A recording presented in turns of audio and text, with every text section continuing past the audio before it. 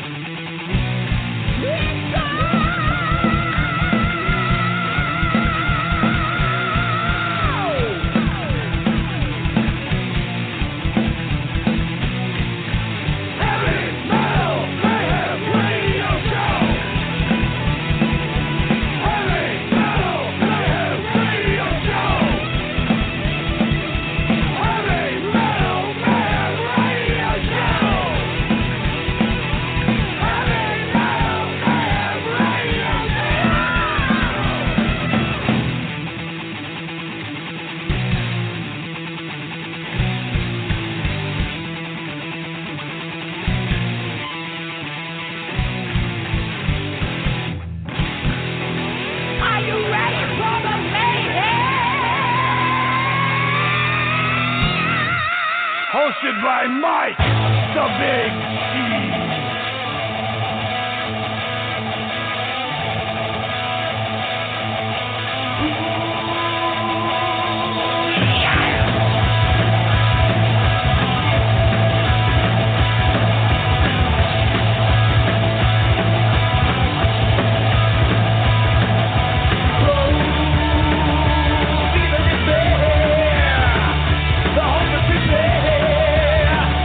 Democracy,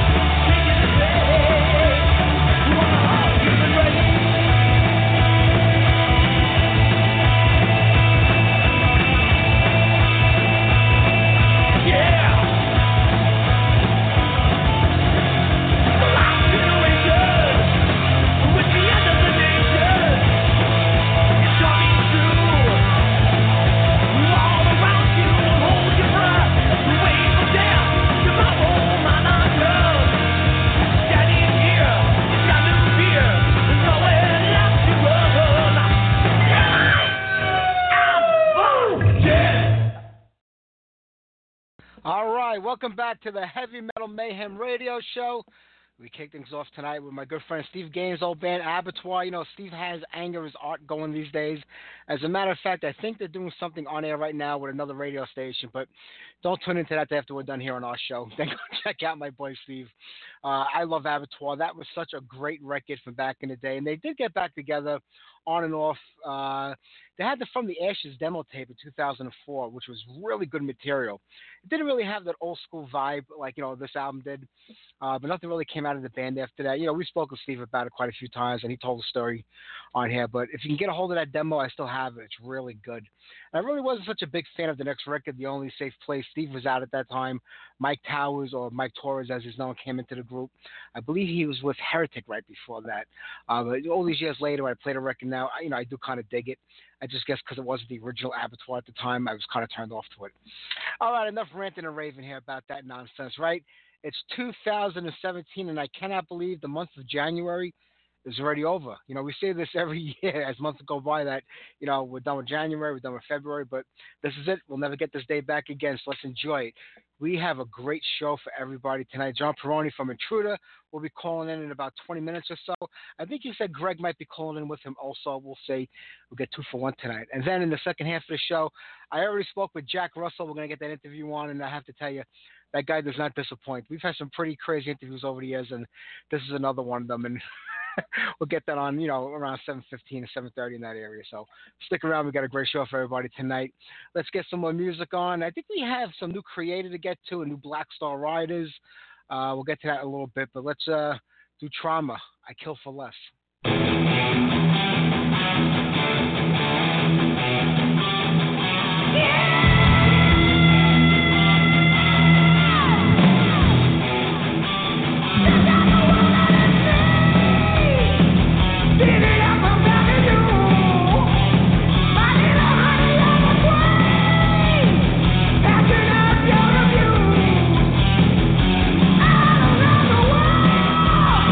No one has ever needed you.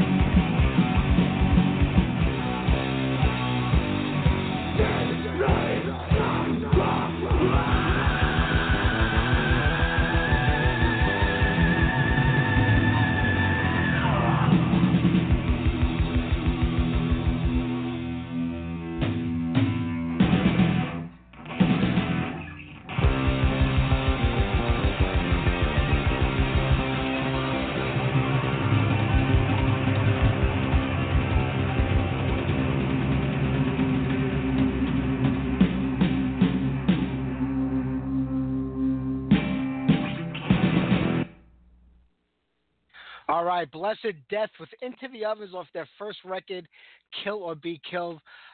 Jeff Anderson, the guitar player from the band, passed away last year.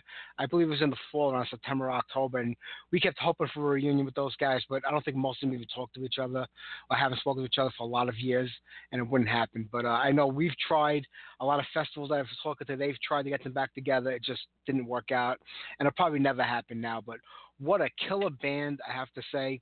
And we were talking about the Defenders of Old Festival in the chat room, and that's taking place in Brooklyn, New York. This is the fourth one, I believe, or maybe the fifth.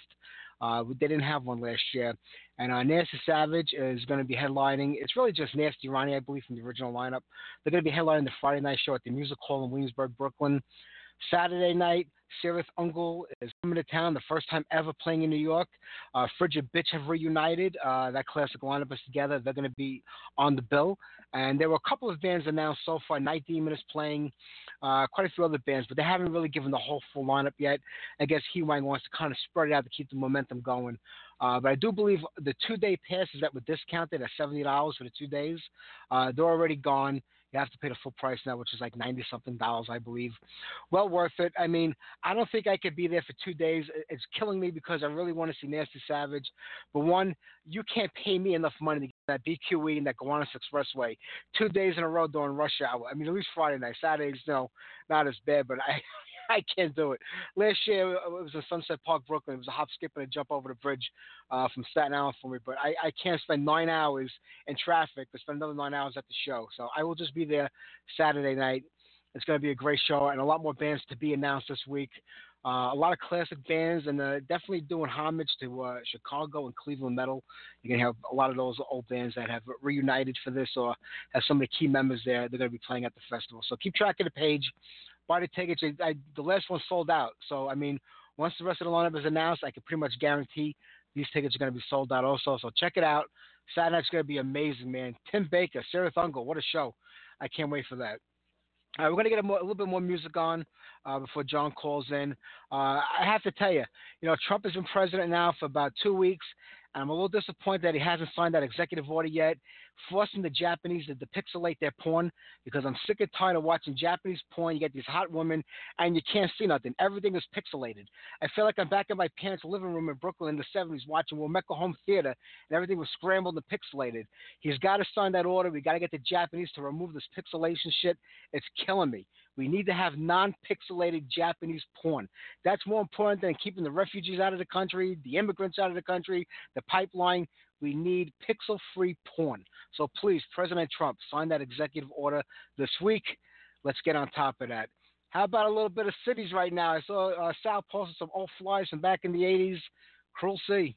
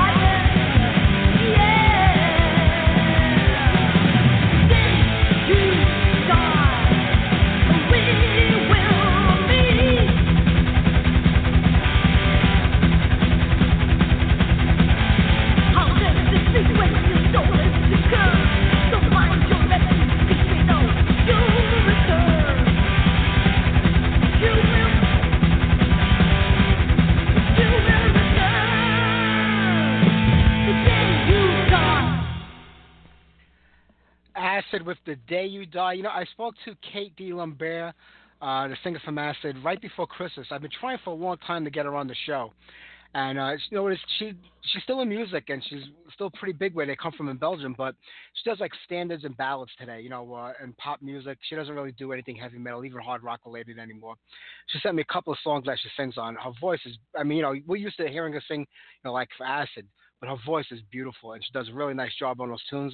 But she doesn't want to really have anything to do with the past and talk about it, you know. So I said, okay, that sounds good to me. All right, John wants to hear New Overkill tonight. John, you're going to hear plenty of Overkill next week because Bobby Blitz is on the show next Sunday night. So we'll save the New Overkill for then if you don't mind, buddy, and we'll get it on then for everyone. We got a couple of minutes left until we talk to John and maybe Greg from Intruder. We'll hang out a little bit and we'll wait for them to call in. If anybody's interested, Quiet Riot did their first show with Shawn Nichols singing. He was with Adler's Appetite, I believe, before hooking up with Quiet Riot. The band's had like 8 lead singers. I'm probably over-exaggerating it. In the last year and a half or 2 years. I mean, it's like nonstop. And, you know, you see these people in the audience who go crazy, like when the band plays live. I mean, they're playing a lot of small venues unless they're on a festival. And I watch them like, you know, it's not even like remotely close to Quiet Riot. I mean, there's really nobody in the band. Chuck Wright likes to associate himself with the original Quiet Riot. He was in and out of the band so many times, and he played bass, I think, on 1 or 2 songs on the album, on the Mental Health record. But he really wasn't a part of the band that anybody remembers or cares about. And he's so fixated on that. If you ever watch a documentary, you'll see that. But it's only Frankie. And you'll see, well, you know, it's got Frankie, the original drummer. Frankie's not the original drummer either. Frankie came into the band years before when he was playing with Kevin DuBrow with the Bro Band, but he wasn't part of the original Quiet Riot. He was, you know, part of the Mental Health letter when they changed the name back from DuBrow to Quiet Riot. So even he's not an original member. So it's kind of goofy watching them. And I love Frankie, don't get me wrong. He's a great guy. He's been on the show, a real classy guy to talk to. I just love him. But, you know, it just doesn't ring my bell to anything for me. It's not quite right to me. You know, it's not that original Quiet Riot or even the Mental Health era Quiet Riot. So I don't know. To each his own. You get a lot of young kids who want to see these bands live. So they kind of go out to these shows to see them. But it's not the real thing, in my opinion. But whatever floats your boat makes you happy, you know, go ahead and do it.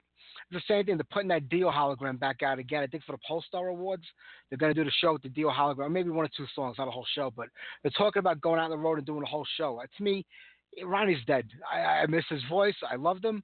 But, you know, let it be. I mean, it's over and done with. People just don't know when to let things go. I mean, it's all about making $1 today. I get that. But, I mean, you know, come on. Just let the guy rest in peace. We don't need to see his hologram up on a stage for an hour every night with the live band playing around them. Just let it go. All right, let me see if I can do another song. We only got about a minute or two. I don't know if I have anything I can get on that quickly. Unless I was having sex, you know, I could wrap that up in about 2 minutes. But this is music, so we'll have to see. No, I got nothing, so we'll just wait for the guys to call in. You know, I know I'm a metalhead. I'm a diehard metalhead. I've been a metalhead since 1977. I was, the summer of 77, my neighbor, we went over his house, and his brothers were playing Kiss. And, you know, I got into Kiss. I was still 9 years old. It was right before I turned 10. And I've been a metalhead since then. But a year later, the movie Grease came out. I saw it with Olivia Newton-John in there. That's my first hard-on and my first love. And I told my wife the other day, I said, Olivia Newton-John is playing in New Jersey on April 12th to 13th. We got to get tickets and go. So you can laugh at me all you want, make fun of me all you want.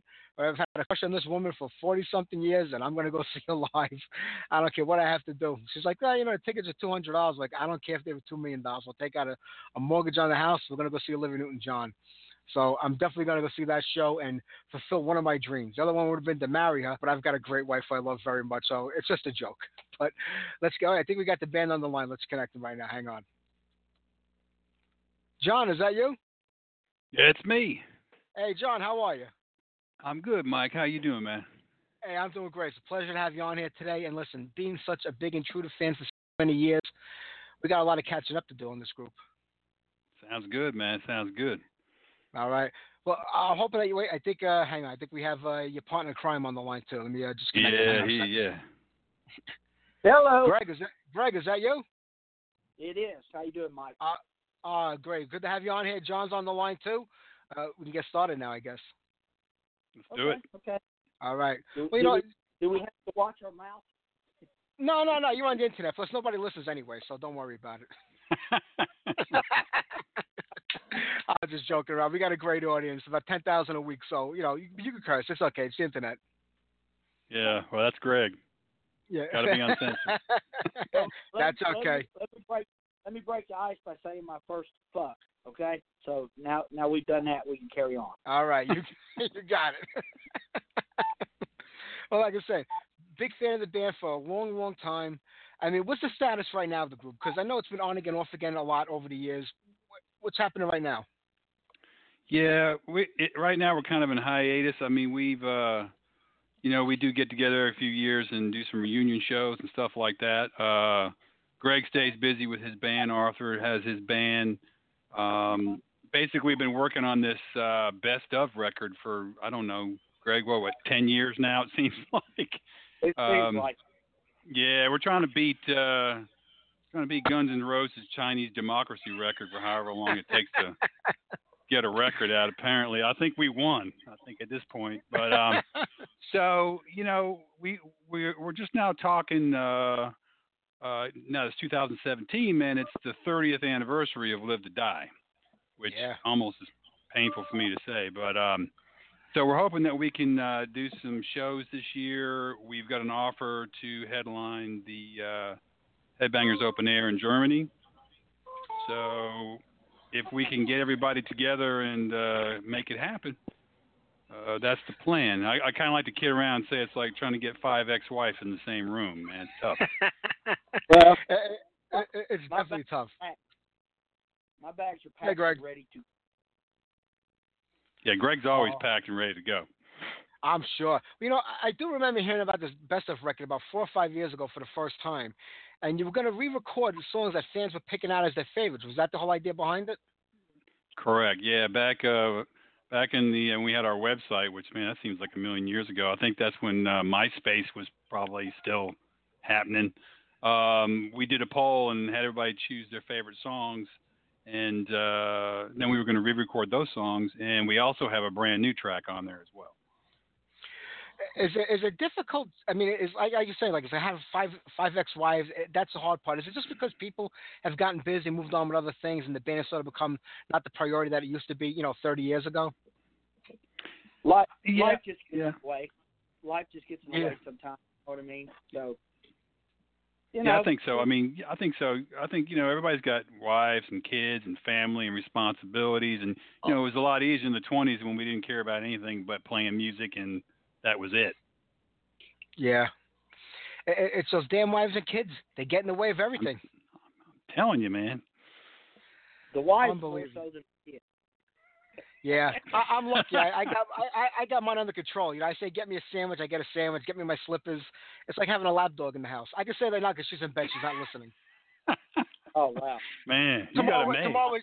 Tomorrow when she plays the show, I'll be sitting on the curb. But I still got 24 hours. Well, or at least sleeping on the couch. I must have stopped at the wrong wife store because mine is nothing like that. Yeah, that's what happens. And I think I shopped too many times. Yeah, it's rough. But, let's go back to the beginning a little. I mean, most people know the band from around 87 to 92, 93. But it was, it was Transgressor long before that. And you had a good 2-3 year run under that name of the band. Was it a reason that you changed your name? Was it because of another band giving you a hard time back then about it, or just looking for a new change? I tell you, it was kind of a twofold thing. I mean, we played under Transgressor probably about 3 years, and we were actually recording the tracks for Live to Die, still being called Transgressor. And really what it was is like, some black metal bands started coming out. I believe Venom might have been coming out at the time, some other bands coming out. And, they were starting to think with the name Transgressor that we were, for whatever reason, pegged in with all these other black metal bands, which we were not.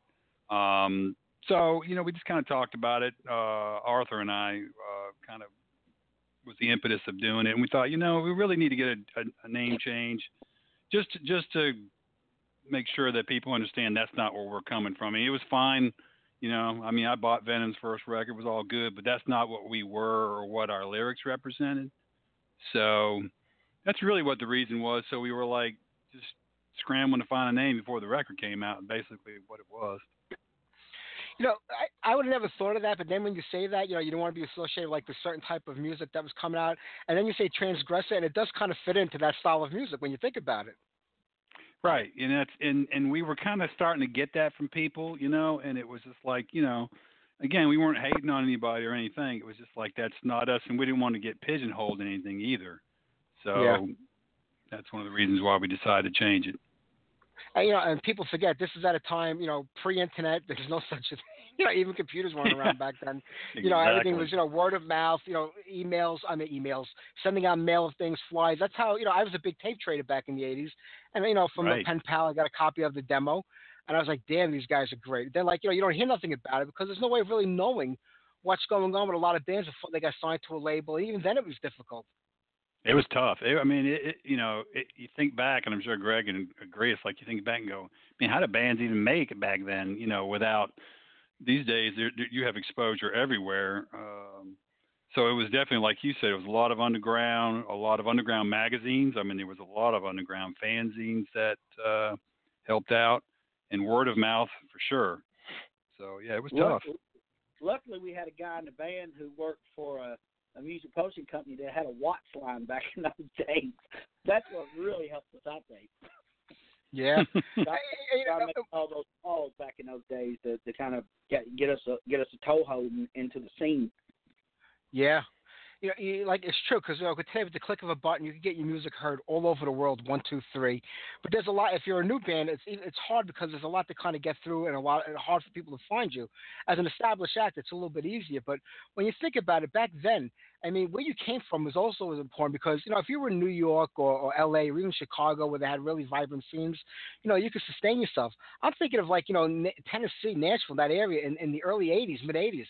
It's known as a music capital now, but I don't see it being, a hotbed for heavy metal back then. No, it wasn't. That was one of the biggest stigmas we had to overcome. We would actually get questions, like stupid questions about, Tennessee, and we used to joke like, yeah, we just got running water last week, and we don't even have an outhouse anymore, shit like that, which it's an honest to God truth. So it was tough. We were the first heavy metal band ever signed out of Nashville. And when we broke, and got signed to Metal Blade, it was kind of a shock in this town. It was, sure Greg can remember too, man. People didn't know, they thought we came out of nowhere, which of course we didn't because we've been playing for years and busting our ass. But the people that in Nashville that were mostly country and this and that, they were just like, who the hell are these guys and what is this all about? So there was no shortage of haters around here. You know what I mean? Because people go, well, they're doing it. Why ain't it happening for us? And there was a lot of stuff. There was a lot of that stuff back in those days. And being from Nashville in the overall scope of things, man, didn't myself personally didn't really hurt us. You know what I mean? Because once we started playing, all the stigmatism of what they thought the people from the South are went away. Yeah. Right. Well, right. Not so much like a stigmatism or the challenges of it, like based on the style of music you're playing, based on the popular music of the area. But you're a young band starting out. You have to make your bones playing live. Were there enough bands around at that time to play with, venues that had heavy metal shows to play? Because it seems to me like it would have been difficult back then just to establish yourself as a local metal act. Well, I tell you, luckily we had a club called Sal's Rock Block, and that place, there were so many bands and good bands that played around the same time that we did. A lot of talent. Great band called Simmons, brothers of ours, good guys, and other bands as well. It really was. It was unknown, of course, but it was a really good scene. The club was great. We'd have bands come through, Metallica, stuff like that, and they'd all stop at the club and hang out. So it was kind of a hotbed, but a hotbed that nobody knew about. It was kind of an inside secret kind of thing. I get that.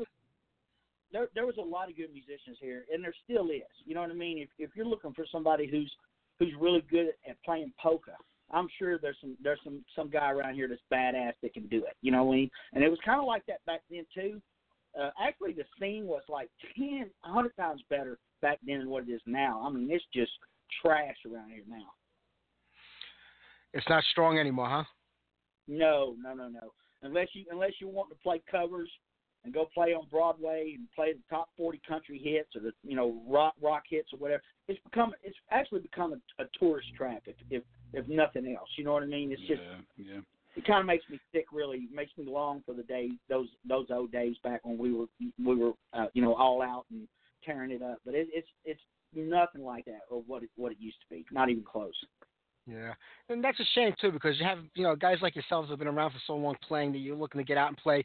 It must make it difficult for new and younger bands coming up not to have that kind of scene over there to support them.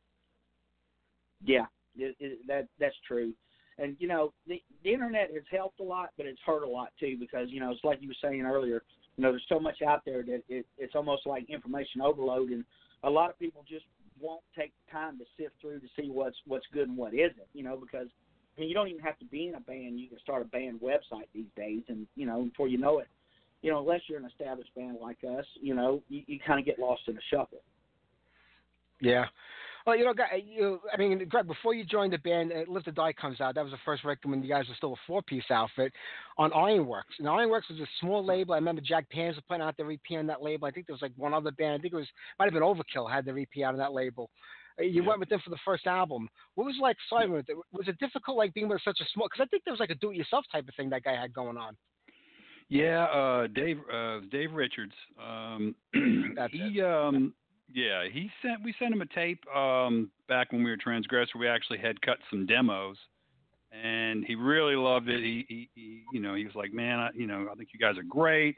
I think he kind of dug the angle. It was from Tennessee, kind of a different thing there, because of course he was out in California, and so we sent him the tapes, and it took us about a year for us to finish everything, because we were working with Tom Harding, who was our producer on our first 2 albums and an LP and an EP, and we were getting into the studio kind of like, he'd be like, hey, this band's leaving, I got an hour for you to come in here and cut some tracks. So we kind of did that off and on for over a year. We're to the point where Dave Richards thought we had imploded and we were gone, and then we sent him a tape, and we sent him the finished tracks and with the name Intruder, and he didn't even know who the hell we were. And then he kind of put 2 and 2 together, like, oh, this is Transgressor, and he was like mind blown. But he did a lot for the band. I mean, that guy did more picture discs and shapes, and I mean, it keeps eBay alive, man. People are making all kinds of money off all those things. Yeah. And that record was hard to find for a long time. I mean, most of the albums seem to be reissued over the years. Were you involved in any of them, or did people just do it without you guys even knowing it? No. I've been pretty much involved with most of them and working with them with, doing liner notes and the alternate graphics and things like that. So I try to keep, might be 1 or 2 bootlegs running around, but for the most legitimate stuff I've been involved 100%. Oh, that's good to know. Well, a couple of years go by, and now you guys are signed to Metal Blade Records. One of the bigger underground labels back then. You had Metal Blade out on the West Coast. You had Megaforce here on the East Coast. Everybody wanted to kind of hook up with them. When you did get signed to Metal Blade, was everything that you were kind of hoping for in a label? Well, like you said, Metal Blade was like kind of the holy grail, and we were looked at by a few other labels, but we really wanted to get on Metal Blade because that was the label that we admired, and all the bands that we admired were on that label, and it was obviously getting signed. I mean, it was a great feeling. We had a rocky time with Metal Blade, to be honest, but water under the bridge, bygones be bygones. But it was kind of a rough go for us with the label. You're one of many who've said that about Metal Blade Records over the years, but a higher form of killing comes out. At that time, you go from a 4-piece to a 5-piece. That's when Greg kind of hooks up with the band. How did that come about? Were you just looking to, add another guitar player to the group, expand the sound? Yeah, I mean, we obviously Live to Die was more of a speed metal, power metal kind of feeling. And, I used to buy 5 or 6, 7 albums a week, and I brought home Slayer, Rain in Blood, and we put that on, and our lives were changed, including our style of music. That was probably one of the biggest influences on the band, which which you can tell from listening to Live to Die, The Higher Form of Killing, how much Slayer influenced the band. And once we started writing more in that vein, we knew we needed to have another guitar player in addition. And then Arthur definitely wanted to have more freedom with having another guitar player as well. So that was kind of the impetus of us finding another player. And it was tough. It was tough to find a player because nobody in this town was doing anything like we were doing. I mean, nobody. It was mostly, Van Halen type stuff or Poison, hair bands and stuff like that. There really wasn't anybody doing thrash like we were, right, Greg? I mean, is that? No, we were the only thrash band. I mean, around here, that's for sure. Everybody else was, teasing their hair and wearing makeup and shit like that, for the most part. But we were the only ones that was, true speed metal band, thrash band around here, period. So it was tough. It was tough to find somebody who, A, got where we were coming from, and B, could actually frickin' play the music, because what we were writing for Higher Form of Killing was way more challenging than Live to Die stuff. I mean, so Greg can tell you about how he came to be in the band. What happened, Greg?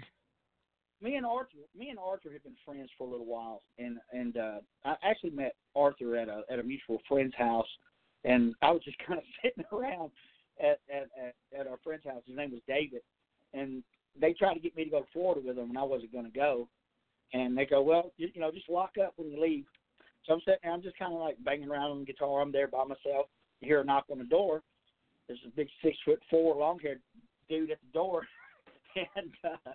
and come find out it was Arthur. And I invited him in, tell him, they've all left. I'm just kind of sitting around, banging around on guitar. And then we start just kind of, sitting there playing and swapping the guitar back and forth and just kind of jamming a little bit, doing this and doing that. And me and him become friends. And at first, to be honest with you, I was just, me and Arthur were just friends. And I was loaning him my amp from time to time to play shows and shit when he was in the shop or whatever, And then Todd, I met Todd shortly after that. And I just remember listening to, because I didn't really play thrash, speed metal at that time. You know what I mean? I was kind of more like into the Queensryche kind of stuff in a way, And but in Randy Rhoads and all the guitar heroes, Yngwie, Dio, Vivian Campbell, all those guys, And then I remember riding with Todd, and two things happened. He put on the Intruder record that hadn't came out yet. It was from Ironworks, and I was like, man, this is really damn good.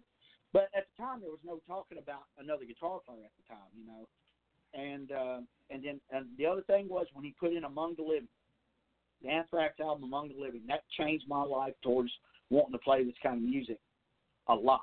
You know what I mean? And of course, Raining Blood, but Anthrax's Among the Living was the record that really fired me up to want to play this kind of music. So anyway, long and short of, I'm kind of hanging out with the guys and all that stuff, coming to the shows, just kind of helping out, really, not a roadie per se, but just, kind of helping out. And then they start talking about, we ought to get another guitar player. And I don't even know if they tried anybody else out. I think I was the only guy that tried out, and, we were friends, first of all. But it really changed my life, and I've told John and Arthur and those guys and Jimmy that it really changed my life because they took a chance on me.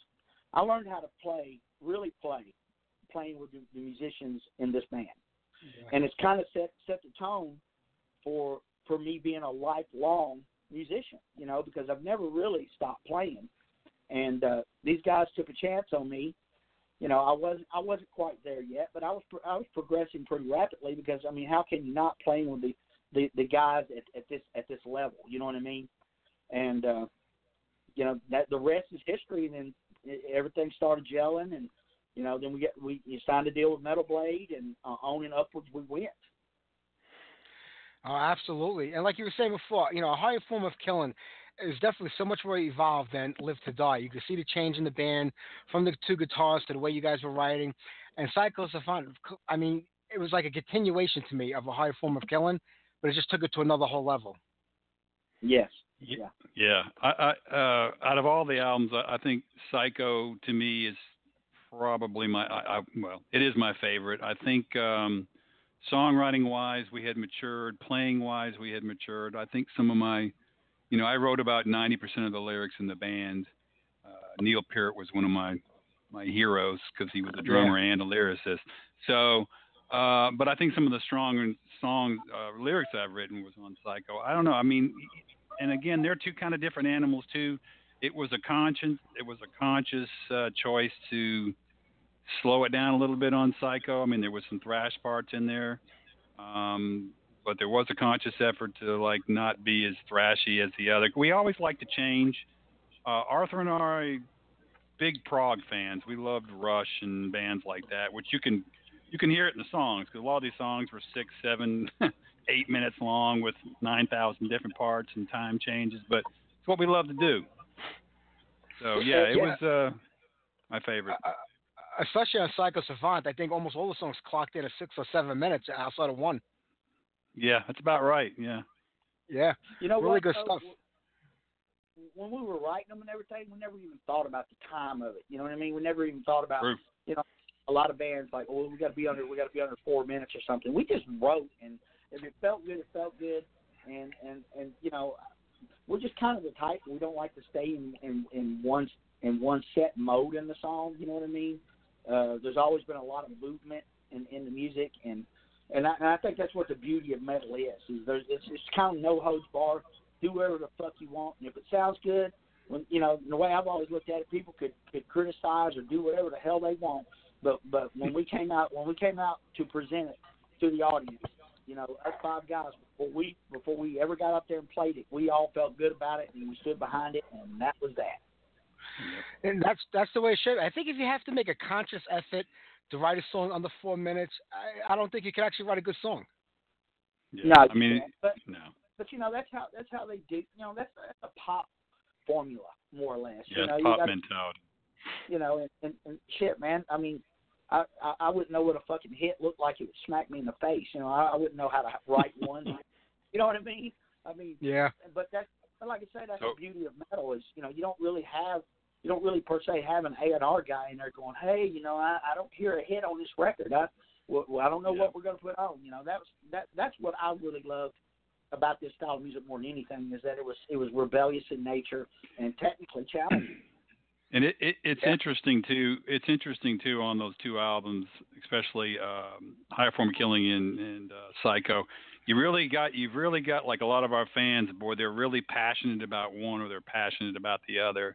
I've really noticed that through the years. I mean, there's some people like I like Psycho, but Higher Form of Killing, man, that was my rule book for my life, that kind of thing. Yeah. So it was interesting. It's interesting to hear people's thoughts on those. I mean, which one is your favorite out of those 2, Mike? Is it Psycho or is it? Out of those 2, I would go with a Higher Form of Killing, only because it was the first time I heard a new sound from you guys. It was different than Live to Die. Right. Gotcha. Yeah, I'm always fascinated by what people think. For me, it was definitely Higher Form of Killing as well, just because of the sheer brutality and aggressiveness of it. But I'm proud of everything that we did. You know what I mean? I don't. But I'd have to say, just for the brutality and the aggressiveness, that Higher Form of Killing. It was a brutal record. I just think that Psycho, songwriting wise and obviously playing wise. I mean, Arthur was freaking on the top of his game. I mean, the solos on that album were just. I was just listening to it the other day, honestly, and it was like his solos are mind blowing. I mean, definitely good stuff. Yeah. To me, anybody can metal up a Monkey song. I got to go with that album. Well, you can put all the blame on me. I'm the big Monkeys freak in the band, and we actually it was funny, man. When we were Transgressor, we actually used to do the theme for the Monkeys and come out there and thrash that, and it kind of mutated into Stepping Stone, and then we couldn't stop playing it because every time we'd play, if we didn't do it, people would scream it out. Yeah. So and it gave Jimmy a break from singing the 500 billion lyrics I had to have that guy sing for every song. So. Oh, it was a great call. Yeah, the same thing with Chicago. I mean, you guys took Chicago, you melded that up too. You did a great job on that. Yeah, that was kind of just a funny, quirky thing. We were actually we were rehearsing, getting ready to do some. We knew we were going to go on the road. We didn't really have a full album. And Steve Ricardo, who was our A&R guy at the time, Metal Blade, came out and flew out and just kind of hung with the band, wanted to see, listen to some tracks. And we always used to just play different stuff. We used to do, Greg, we used to do Van Halen, and we'd play Riding the Storm Out just to warm up. And we used to play, Sunday Bloody Sunday. We used to do U2. And then we started playing that, and man, he just kind of stopped in his tracks. He looked at us. He's like, "Oh, you guys got to record that." And we were like, "Fuck that! That's insane." And so, long story short, yeah, we went ahead and did it. I don't know what Chicago thought of it, but well, that was a great job. I got to ask you, TM, you paid the price. Who was TM? Okay, TM is Typhoid Mary. Okay. I wrote that song. Like a lot of my songs, I used to pre-internet. I used to go to the library and research songs for a couple of weeks before I would write the lyrics for songs. And that story kind of came across, and it was such an amazing story that I knew I had to write a song about it. But I always liked to write songs where I didn't like exactly spell out what the fuck it was. I wanted some people to, to wonder and kind of do some research, but all the clues are there. It was funny. We used to go on the road, and these people would come up to me and they're like, "Man, I love this song XYZ," and they would give me this whole explanation of what the song was, which was nothing about what it was, but hell, it was actually better than what I came up with. So I was like, "Yeah, man, that's it. That's awesome. You nailed it." I knew it was Mary because you say the name in the song a couple of times, but I didn't put Typhoid before that. And it's going by 20-something years now. You think I would have figured it out by now? Well, see, that was a good mystery right there. See. Yeah, I'm glad now I had you on the show to solve that. Yeah, the secret's out. Yeah. Well, like I said, guys, you had a great 5-year run, but I know towards the end, I believe guys got dropped from Metal Blade Records after the Psycho record came out. I heard you guys were on tour when it happened, and this just seems like 92. Halfway through the tour. That must have been like some news to get when you're out on the road. It was fucking depressing to say the least. It was halfway through the tour. We had just hit. Greg can correct me if I'm wrong. We had just hit #1 on the college music journal charts with Psycho, and we're in Detroit when they dropped. And boom, they dropped a bomb on us. We just said fuck it. We just kept going. We paid our own way through the whole thing. But yeah, that was kind of the beginning of the end. It was kind of demoralizing, honestly, and we were kind of getting burned out as a band. It was the classic, band interfighting and this and that, and we weren't where we would wanted to be. We never got to Europe. We were supposed to go to Europe that year. Metal Blade promised to send us to Europe, which we knew that would break us, and that never happened. So it was a tough time. Yeah, because you're talking the early. Yeah, Greg, I'm sorry. We still really don't know what happened. What made it transpire to that? To be honest with you, we still don't. No, we don't. It's probably Brian Slagle. He had nothing better to do, I guess, that weekend. Threw a dart at a board. You can never figure out that guy. Yeah, but he's in the Heavy Metal Hall of Fame right now, so he did something right. I guess he did something right. He's in the Heavy Metal Hall of Fame, so whatever that is. That's true. That's true. Yeah. Yeah, I'm not gonna say. I'm gonna keep my thoughts to myself. That's okay. I started to go down that road, and I just thought, it's water under the bridge. It ain't worth it. It's old news. But yep.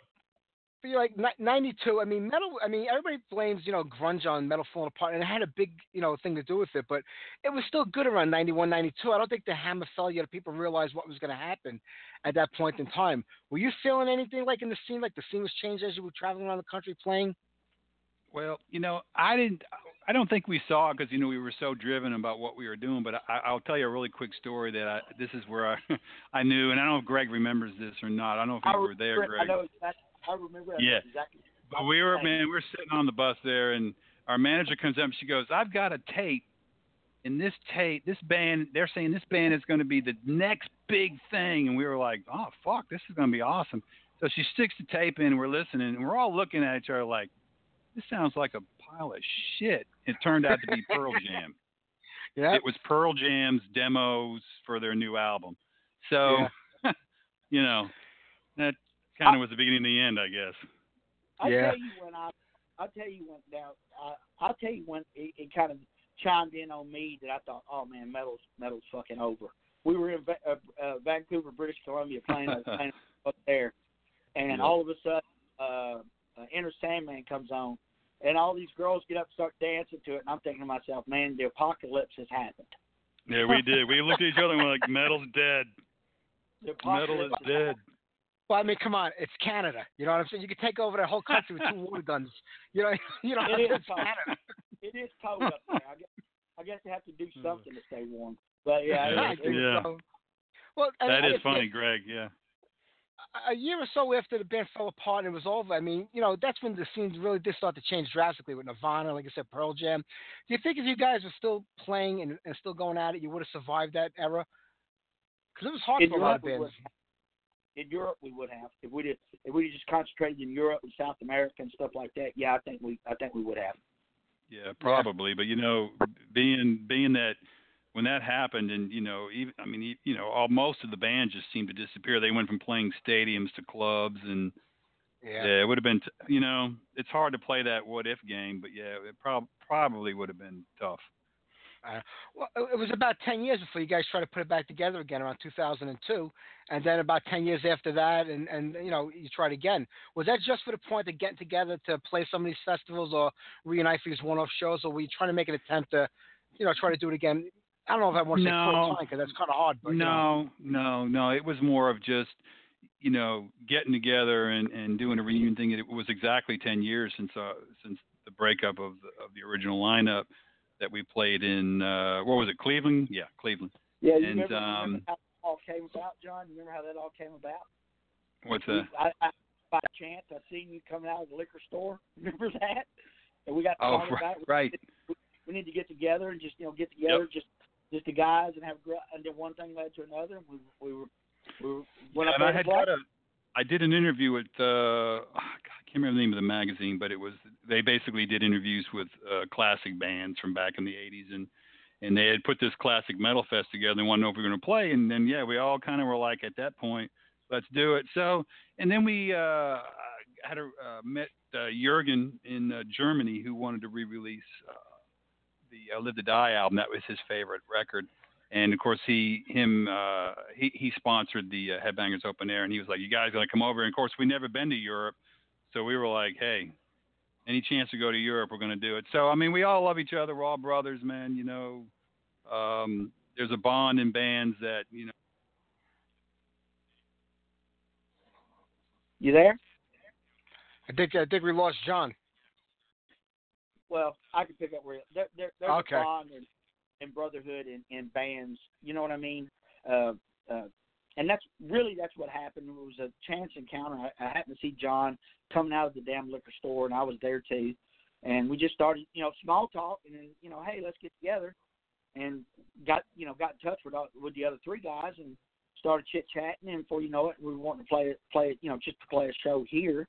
And then we got offered to play the show up in Chicago, Cleveland. It was Cleveland, not Chicago. I'm sorry. Yeah. And one thing led to another. Then shortly after that, we signed a little deal in Germany with Helden Records, which is with Jürgen, and we went to Europe twice since then, and may go this year, hopefully.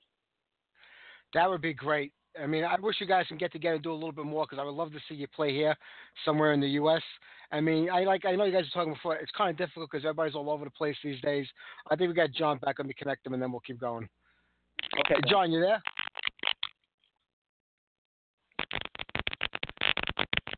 Nah, he's all broken up. I'll try calling him and connecting him, but you might have the show coming up this year, but is there a possibility of a few more shows here and there and not just some of those European ones? Man, I can't speak for everybody else, but I would love to do another U.S. tour. I would love to just, go from coast to coast, do it one more time. You know what I'm saying? I mean, and I think the vast majority of us would. It's just a matter of getting everything lined up, get all our ducks in a row, so to speak, and try to make it happen. But I'm still playing quite often in my band that I'm in now. So, I mean, yeah, it's kind of weird. It's like when you're in your 20s and stuff. You like, everything that comes along with it. Wine, women, and song. And not necessarily in that order. Yeah, I know that. You get a little older and you start really just. All right, Greg, I think we're getting connecting. Let me see here. Let me try. That's all. John, you there? Yeah. Yeah, we lost you there for a while. Yeah, fucking technology. What are you gonna do? You can't do much about it. It's rough. Put the fucking phone up to the charger. Yeah, I'm actually calling through Google. Damn you, Google. I have to use smoke signals pretty soon. Yeah. Yeah, sorry about that, guys. Nah, that's okay.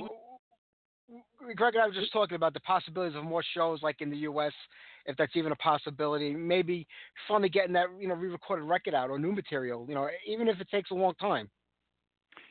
Yeah, I'm hoping. I mean, like Greg was saying. I mean, Greg and I talk about it all the time. I mean, we're always like, man, we want to play, and it's tough. Like I said, everybody's got a lot of stuff going on, but I'm hoping, and I know Greg is, like, because this is the 30th year of Live to Die. I mean, it'd be a great opportunity, to go out there and do some shows and hopefully go to Europe. I mean, I'm hoping to make it happen. I know Greg is too. Love to play. Like I told him when we lost him, I'd love to play the U.S. again. I really would. If there's a way that it can happen and it be feasible to do it, I mean, I'd love to do that too. Yeah, there's a lot. I get a lot of offers. I get a lot of offers on the Facebook page. A lot of offers from South America. We've got so many new fans down there, which is crazy. They're all like 20 years old and think we're incredible, which is awesome and kind of humbling. But we'd love to be able to do it, And I keep telling Greg and all those guys, I'm kind of the old guy in the band because everybody else was like 5 years younger than me. I said, you better get me before I get my walker. Yeah. We're going to have to make that happen. Listen, I know a couple of promoters that put on some really good festivals here, in New York City and other places. I'm going to reach out to them and see if they're interested because I would love to get you guys here for a show. That would be incredible. Oh, that'd be awesome. Yeah, that'd be awesome. We would be honored and love to. Plus we do have the best pizza around. I mean, forget about Chicago. I mean, it's New York. Right. Get a thin slice over here. Right. We'll make it happen. Well, my old man was born in the Bronx, man. So Oh, there you go. Yeah. Perfect. So I know. So you have an easy time understanding my accent. Then it's not too bad. Oh yeah, I feel like I'm home. That's good to know. Hey, listen, guys, I'm not going to keep you much longer because I got Jack Russell waiting in the wings in a little bit, and I don't want him left to his own devices. Who knows what that guy can do? So you got that right. we're going to get to him in a little bit, but I can't thank you guys enough for being on here with me today, and I am looking forward to that greatest hits record coming out, especially if that things are re-recorded and getting a new tune on top of that. It'll be pretty amazing. I hope you guys can make it happen soon. Well, it's been an honor, man. It's been an honor. Yeah, thank you, brother. We definitely want to.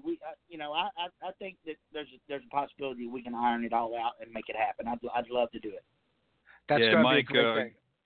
And Mike, yeah, again, man, thank you for getting us on the station, man. And I'm always humbled by people who are still fucking interested in what we have to say. I'm always kind of amazed. I don't know why, but no, it's been awesome, man. It's been a pleasure. Well, that goes to show you the mark that you left on the music scene. People know who you are. People remember you, and they'll never forget. Yeah, that's true. That's true, man. And that's a good thing. I've always said metal fans, man, they're the best fucking fans in the world. That we are. That we are. I second that for sure.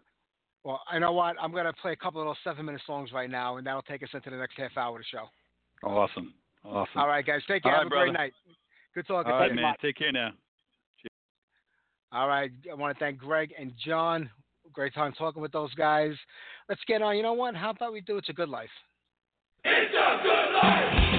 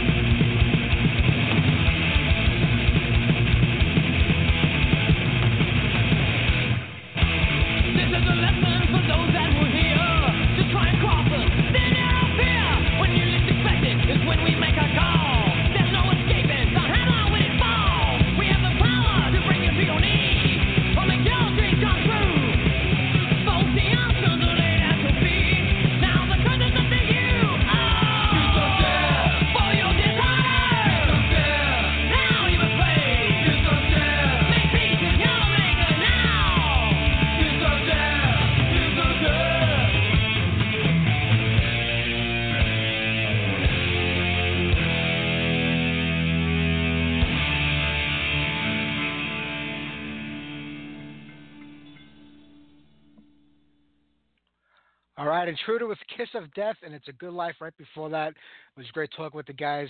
We got an interview with Jack Russell coming up in about 5 minutes or so. We'll get on 1 or 2 more tunes between now and then. Next week, who do we have on the show? I said it before, Bobby Blitz Ellsworth of Overkill is on the show. And if you remember that thrash metal band from San Francisco back in the 80s, United, they are back together. I think the whole band is calling it. I'm not too sure. I'll confirm it this week with their PR person. So February is right around the corner, man. I can't believe it. We got a lot of great guests lined up for this month. One I'm looking more forward to than anything else is Attila, that killer band out of New York back in the day. I finally found somebody in the band, and we will be talking to him in the middle of February. So this week we'll put up all the February guests on the Facebook page and on the .com website. So check it out. We got a great lineup for the month of February.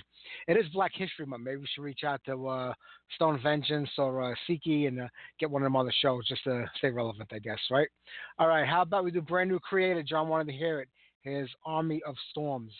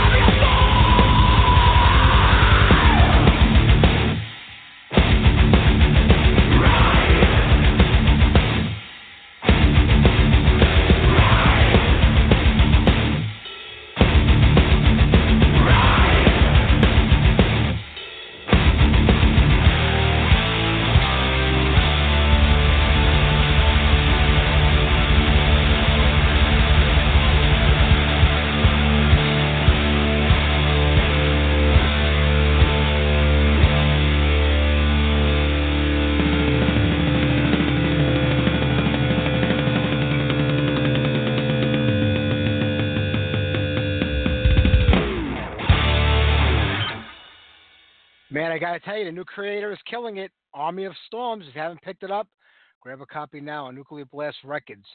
All right, we got an interview with Jack Russell we're going to get to right now. I spoke to Jack earlier. Hopefully the interview sounds okay because he called on my phone instead of into the station to record it. So I kind of did the best I could with it. But sit back, enjoy. What an extreme, huh? Created to Jack Russell. All right, Jack Russell of Great White, or Jack Russell's Great White these days. Sit back, relax, enjoy the interview. Hey, Mike. Hey, Jack, how are you? I'm doing good, man. I'm doing good. It's great talking to you, man. So, yeah, you too. Somebody told me I had an interview at 8:30. I said a.m. I said, a.m.? They got an 8:30 a.m. now? This is kind of early for a rock star, I got to tell you. No, not at all, man. I live on a boat down in the marina here in Southern California, and I love getting up, seeing the sunrise every day. Oh, that's it's just great. Beautiful, man. Have a cup of coffee, sitting there, just great. That's fantastic, man. Hey, listen, I got to tell you, been going through some of the new album. You got a home run with this one. Oh, thank you, man. I'm really excited about it. I've had, I don't want to tempt fate, but I love it. You know what I mean? And I haven't felt this way about a record since Twice Shy. I mean, that little anticipatory feeling you get in your stomach and that little knot in your throat, And every time I do another interview or hear another review, it's like they're the same thing, Yeah, absolutely. You just never know, man. I mean, there's amazing songs in this record, and I don't mean to sound, unhumble, I mean this with all humility. I mean, this song like Godspeed, for example, I hear that in a romantic comedy in the beginning music, where they're just doing their little thing, and mom's, going to the market or whatever the beginning seems to be, It seems like it'd be perfect for something like that, Absolutely. Well, the album's been a long time coming. I mean, it started out as a gauntlet about 3 years ago.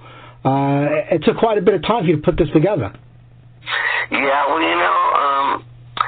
I wanted to make it right, and the key to that, was having the right band. And I've never felt till we heard our most recent member, Dan McNay, playing the bass, and then I said, okay, now it's time to record. I knew once I had the right band, I knew that it was time to record. I didn't want to, just record an album and then give him the bass or have him have to learn the parts. I'd rather have a guy that was just great, felt great, was a nice guy, friendly, warm, no issues, and, would love to play and wants to play and still has hunger, because so many people, when they get older, let's say they're in their 40s, and they haven't made it yet, so then they get jaded and pissed and, they carry a chip on their shoulder and, it just doesn't work with me. I want people that are excited and still believe in the power of hard work and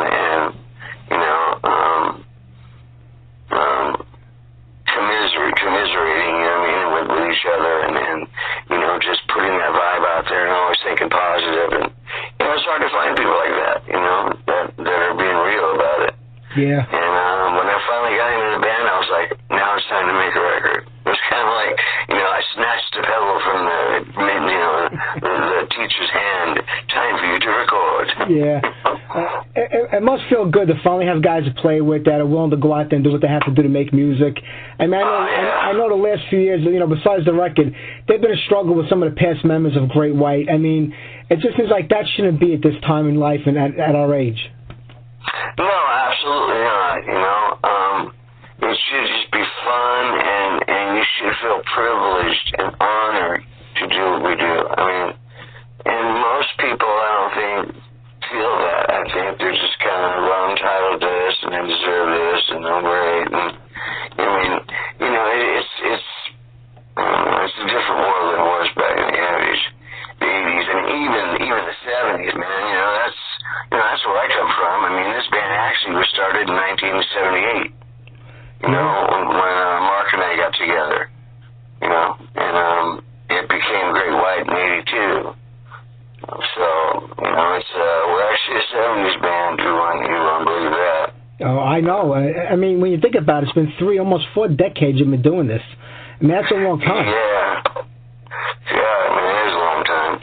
You know, and that's another thing about, you know, when you talk about the split up, you know, it's like it you know, there was a lot of water under the bridge, and, you know, I take credit for my part, you know.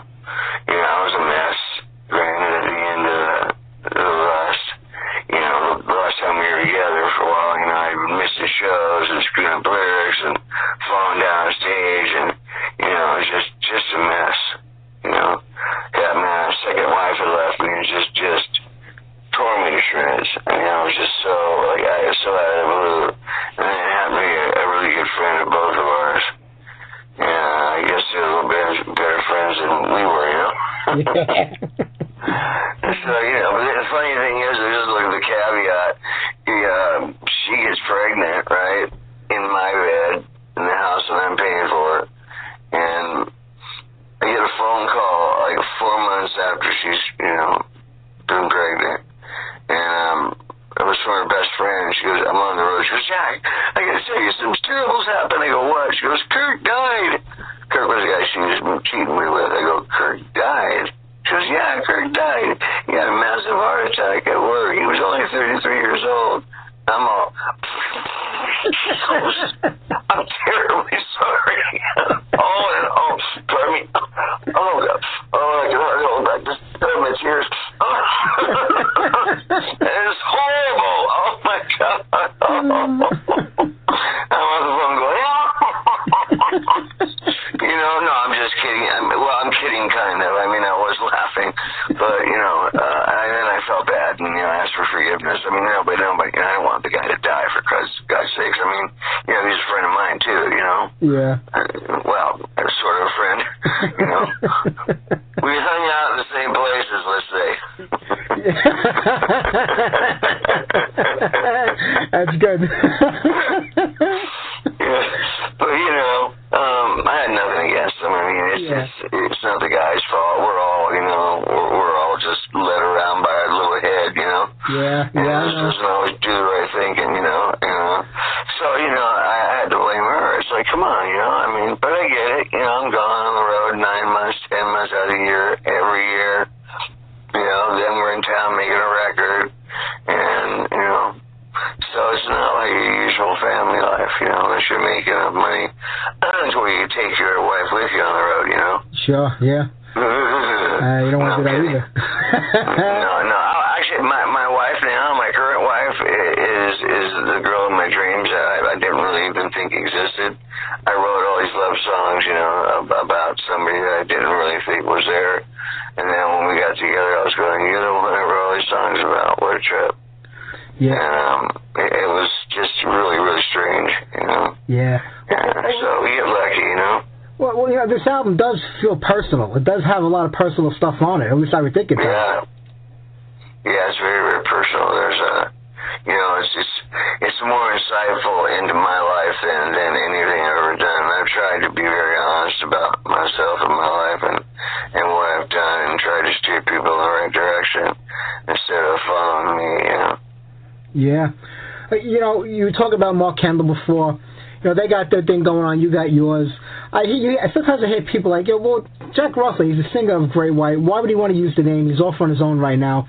But I think people forget that you were going out on the, you know, Jack Russell's Great White decades ago. When things first happened, then years ago. This is like there's something new when you're trying to capitalize on the name of technically your own band. Yeah. Well, I mean, you know, it's like, it's my band. I mean, rightly, by all rights, I should own the name. You know, Michael R. Des wrote the time, weren't even members of the corporation. It was mine and Mark's corporation. You know, I was the president, he was the vice president. Yeah. And, you know, so basically when I put my little note out to everybody, I said I fired my original band. And, you know, we're going to change people and yada, yada, yada. And then they turned around and, you know, attacked me and, you know, this is our band. And I'm thinking, no, Michael and Mark, Michael and Audie, at the time, they were just 1099 employees. Yeah. You know, they weren't part of the corporation because we kicked them out. We fired them. So, you know, anyway, you know, that's just the way it happened. I don't don't think he was correct, but I didn't feel like fighting him and then having him no way to make a living. Yeah. You know what I mean? I didn't want to do that. You know what I mean? Heaven forbid, I never want to judge somebody. Yeah. And that would be, you know, I know they would do it to me if they had a chance, but, you know, that's them, that's not me. You know, I have to live with myself and my decisions. Yeah. You know, so, I mean, I'd rather have it just be Jack Russell's Great White, you know, and Mark Kendall's Great White. That would make more sense to me. But I even said at one point, long before this came out, I said something, you know, I think a conference where I taped them together, and taped them together. So what was I talking about? This is early. We were talking about the name and everything, but... Oh, the name, yeah. So, you know, I just, you know, acquiesced at the end, and they decided to acquiesce, you know, and I, you know, the one thing I wouldn't accept is Jack Russell formerly of. It's like, you know what, no, there's going to be no formerly ofs, you know, and maybe eventually I'll drop the Great White thing, you know, maybe. But that's, you know, that was my baby. You know, that was a name I came up with because I fish for sharks. I love sharks. You know, I started calling Mark that because he's so white, you know. It's like the toilet paper should wipe him, you know what I mean? He should wipe the toilet paper, you know what I mean? It's so white, you know. So, anyway. It's more of a personal thing, it seems, than a promotional thing. Because it's like, you know, get rid of one of your kids. It's like your baby. And you just can't put away something for 30 years and say, well, I'll do something else now. Yeah, no, exactly. You know, it is like that, and that's how I feel. Funny, you said that because I always look at the records like my babies. You know what I mean? It's like, okay, go off to the radio now. Don't be a bad kid. Hang out with the kids at the bottom of the charts. Yep. Before you were talking about, you know, once bitten, twice shy. It comes out in the late '80s. I mean, the band just explodes after that. And then not long after that, it's just like hard rock, heavy metal just disappeared when grunge took over. Was it difficult after like all those years of putting in the time to get there? You finally get there, and then they pull the rug out from under the entire scene, not just the band. Yeah, I know. It was horrifying. I go, what are they doing? And that's when the bands all started to you know, we had that camaraderie we all did back in the early days. You know, even though we were playing against each other, you know, the bands would all hang out and go see each other play, you know. And probably talk crap, you know. But I was pretty much, you know, a fan of everybody's, you know. I was like, wow, that guy's good, and that guy's good. Ooh, that guy sucks. You know, but we, you know, most of us we all knew each other, and we hung out, we did shows together, and, you know, it was really cool. It was a lot of fun. Those are some of the best days I can remember. It was before we got signed, you know. Yeah. I mean, I always knew it, but I just, you know, I just wanted to, you know, pretend like I didn't know it, you know. Yeah. And the one thing I didn't know was when it was going to happen. You know, I knew it was going to happen. How or when were still questions that weren't answered. But, you know, I don't know. It's been my dream, and I've been able to live it. And I like to thank the fans and thank all your radio people that helped, you know, help push us over the top. And you know, you've been so integral in my life, and I never get a chance to thank you guys. And you know, here's my opportunity. You know, so God bless you guys, and God bless your families. You know, I mean, without radio, you know, there'd be no way to get the music to the masses. You know. Yeah. And I'm just sick of I'm just sad the way things are turning out ever since the internet. I mean, it killed it. It killed a lot of people's way to make a living, you know. Somehow they find a way to you know, circumvent that, which is great. Well, you know, when you think, I mean, you know, the internet did take a big toll on the music industry. When you go back to the 70s when we were kids, you know, we would make up cassette tapes of albums, give it to our friends to listen to. If they liked it, they went out and bought that record. They didn't just keep that cassette that you made for them. But today, these kids feel like they're entitled to it for free. They're entitled to get it from somebody and not buy it again. And that's the sad part about it. And it's affected, like you said, you know, traditional radio, it's not there anymore. MTV is a thing of the past. A lot of the stuff that we grew up with that helped promote bands is pretty much gone today. Yep. I have to agree with you, and it's sad, you know, and there's no quick answer, easy fix, you know, nothing's easy about it. Yeah. Well, your fans are still there. They've always been there. The new record, I mean, it really harkens back, like you said, to the old days, but yet it's got a really new sound to it. do you really worry about trying to please the fans, or do you just have to kind of write for yourself and knowing that the fans of you are going to go along for the ride? Yeah, that's the way I approach it. I don't sit there and try to, I don't like listen to the radio for a couple of weeks trying to see what's current and go for that sound. I just write from my head. You know, you could be hearing a song that I may have conceptualized back, 20 years before I recorded it, So, not that I like to go through old ideas, because usually now that I'm, more experienced at what I do and everything else, and way more handsome, way more, and a lot shorter, Yeah. So it's a lot of fun, man, But I mean, yeah, it's you have to take some of that with you. It's inevitable, Yeah. And I'm always going to sound like me. Therefore, if the band's a rock band and I'm writing songs, it's going to end up sounding like Great White. And that's the thing. This was all with all humility. I have a voice that's very unique in a lot of ways, Yep. And it's identifiable. Where there's so many singers, and like they proved that in the '80s, who's that? Oh, I see the so. I'm like, well, okay, I'll take but it just got too generic, and now, the stuff they have now, I can't even listen to it, it's just so, it's like, building a box for a hamburger at Carl's Jr., fold it out, you know what I mean? Yeah. It's just a construction line, and these bands, I would hate to do, it scare the hell out of me. Yeah. Well, every successful band has one thing that defines them. I mean, whether it's like Randy Rhoads playing guitar for Ozzy, but in Great White, it was always you and your voice, like you said. When you heard that, you knew who the band was, you knew who the song was, and you knew who was singing it. Yeah, thank you. I appreciate that. Not a problem. Well, what do you got planned for this year? I mean, 2017 is just getting started. You planning on hitting the road this year after the record comes out? We're definitely going to hit the road, And, we're doing all as we can to get ready for it, when you start rehearsals, everything else, you just get it fucking shiny, spit and polished, Yeah, I hear that. Yeah, I heard a while ago you were working on a book and you're going to be working on a documentary. Those two things still happening? Yep. I'm assuming, I was told it was coming out sometime this year. Oh, okay, great. With the book, I mean, if you're bare bones and honest with everything, that's going to be some read.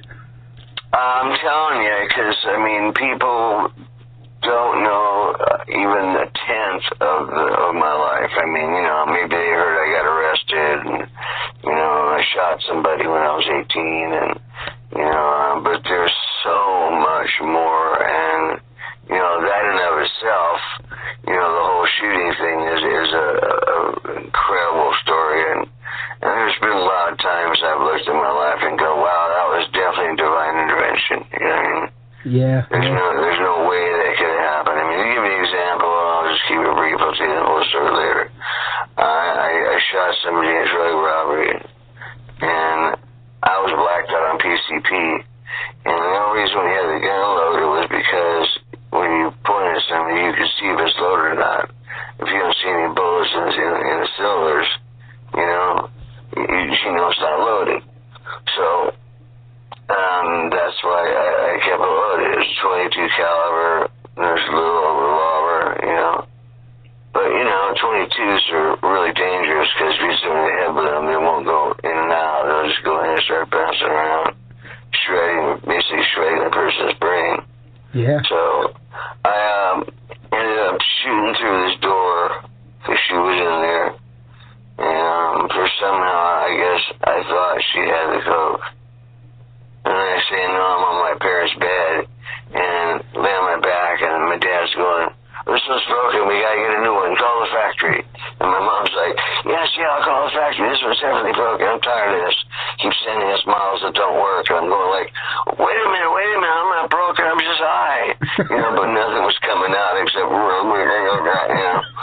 It's like, that's Yeah. And then the cops showed up. I thought, oh my God, they're here to take us. So I started running around the house, and the cops chasing me, and I ended up, pissing myself. I had white pants on, of course. Pissing myself, and so they took me out to the police car, and there was somebody else already in it, some other criminal element, and I just changed right in. I made myself at home. When you start thinking back of some of these stories for your book, and you're trying to remember, do you say to yourself, God damn, what the fuck was I involved in sometimes? Oh, yeah. I'm going, God, what was I thinking, What made that, what bell went off and made that sound like a good idea? I mean, it's just ridiculous. Yeah. It's just really crazy. I got 8 years in court. I thought as soon as that gavel fell, I was like, oh my God, I'm going to be out for 8 years. Yeah. I'm never going to be a rock star now. I go, no, but I know I am. No, I'm supposed to be. I know I'm supposed to be. So I go, no, I just kept up with what they call the secret. I mean, that's how I lived my life, And by, putting it out there and believing it's going to happen and making it happen. And, and it did. A series of really strange things happened and some rules were changed that had been in place for, hundreds of years. And it's just really strange. You'll have to wait for the book because it's a long story. Yeah.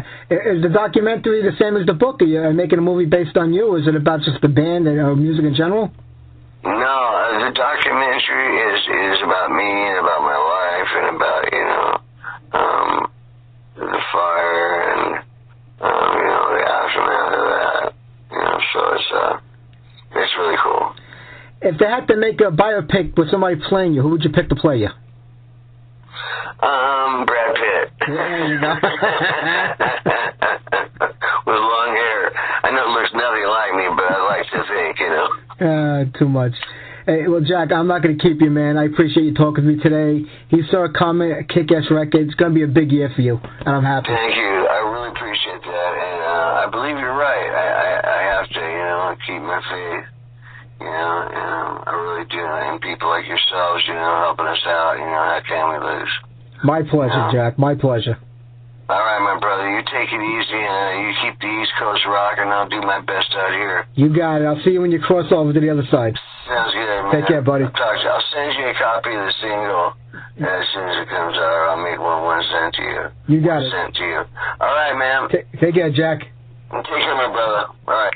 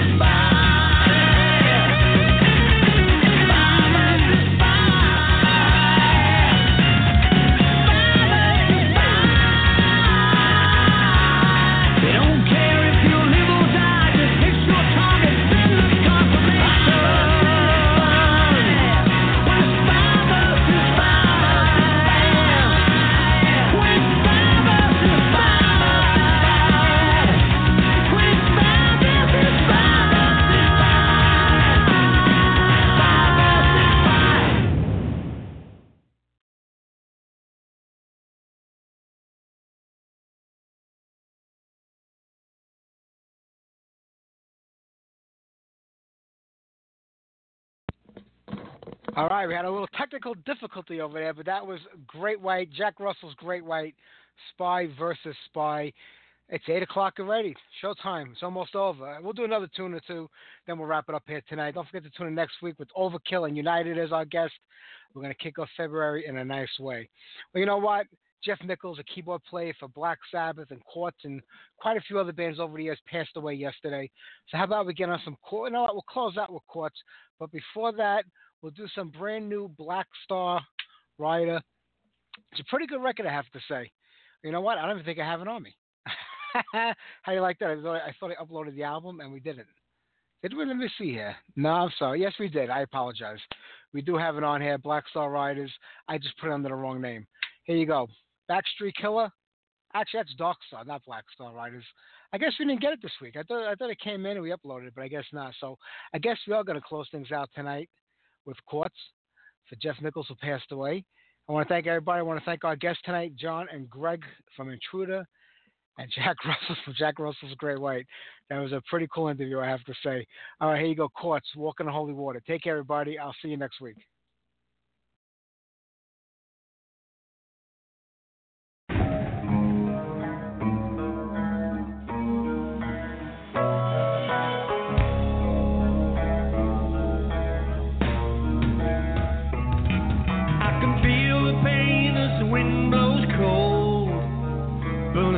Across my face,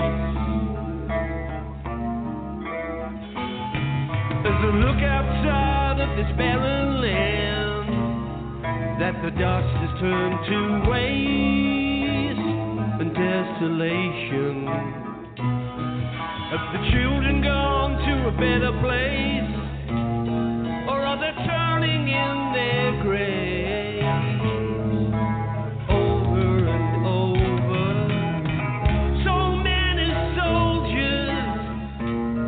What's a dying all in vain?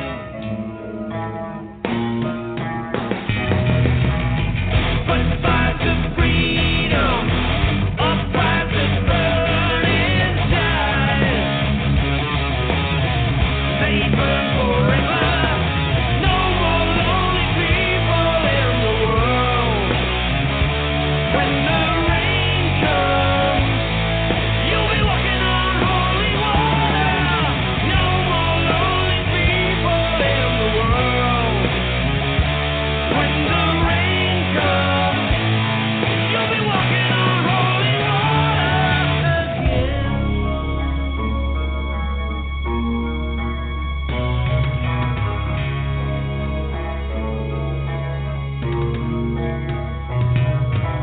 Ghostly looking strangers seem to wander across this land.